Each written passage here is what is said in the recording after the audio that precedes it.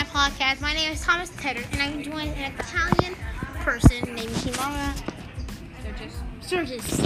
How are you doing today, Kimara? I'm doing really good, thank you. Tell me about your podcast. Okay, so we're using a Brita water filter, and it's going to basically filter out all of the harmful chemicals or products inside of the water to make it safe for drinking and bathing. And what do people do with water? So, tell me,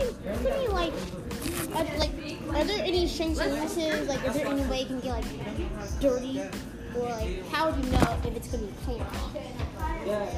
So basically, it's going to it's just going to filter all the water. Like, we just put inside any water.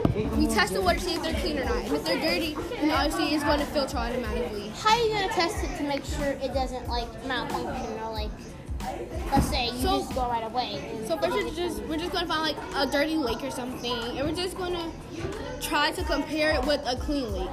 Okay. And what country are you from again? Italy. How long have you lived in Italy? For about 10 years now, I think. 10 years, wow. Alright guys, we'll be right back after this.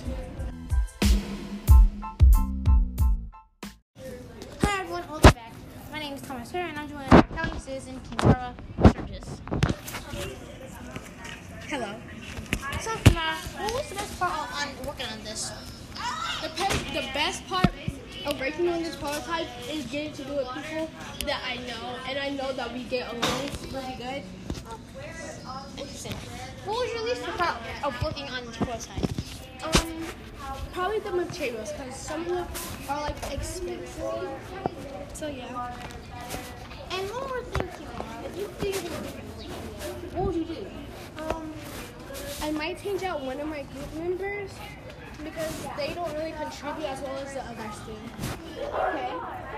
Well, thank you, Kimara. That's all we have for today, guys.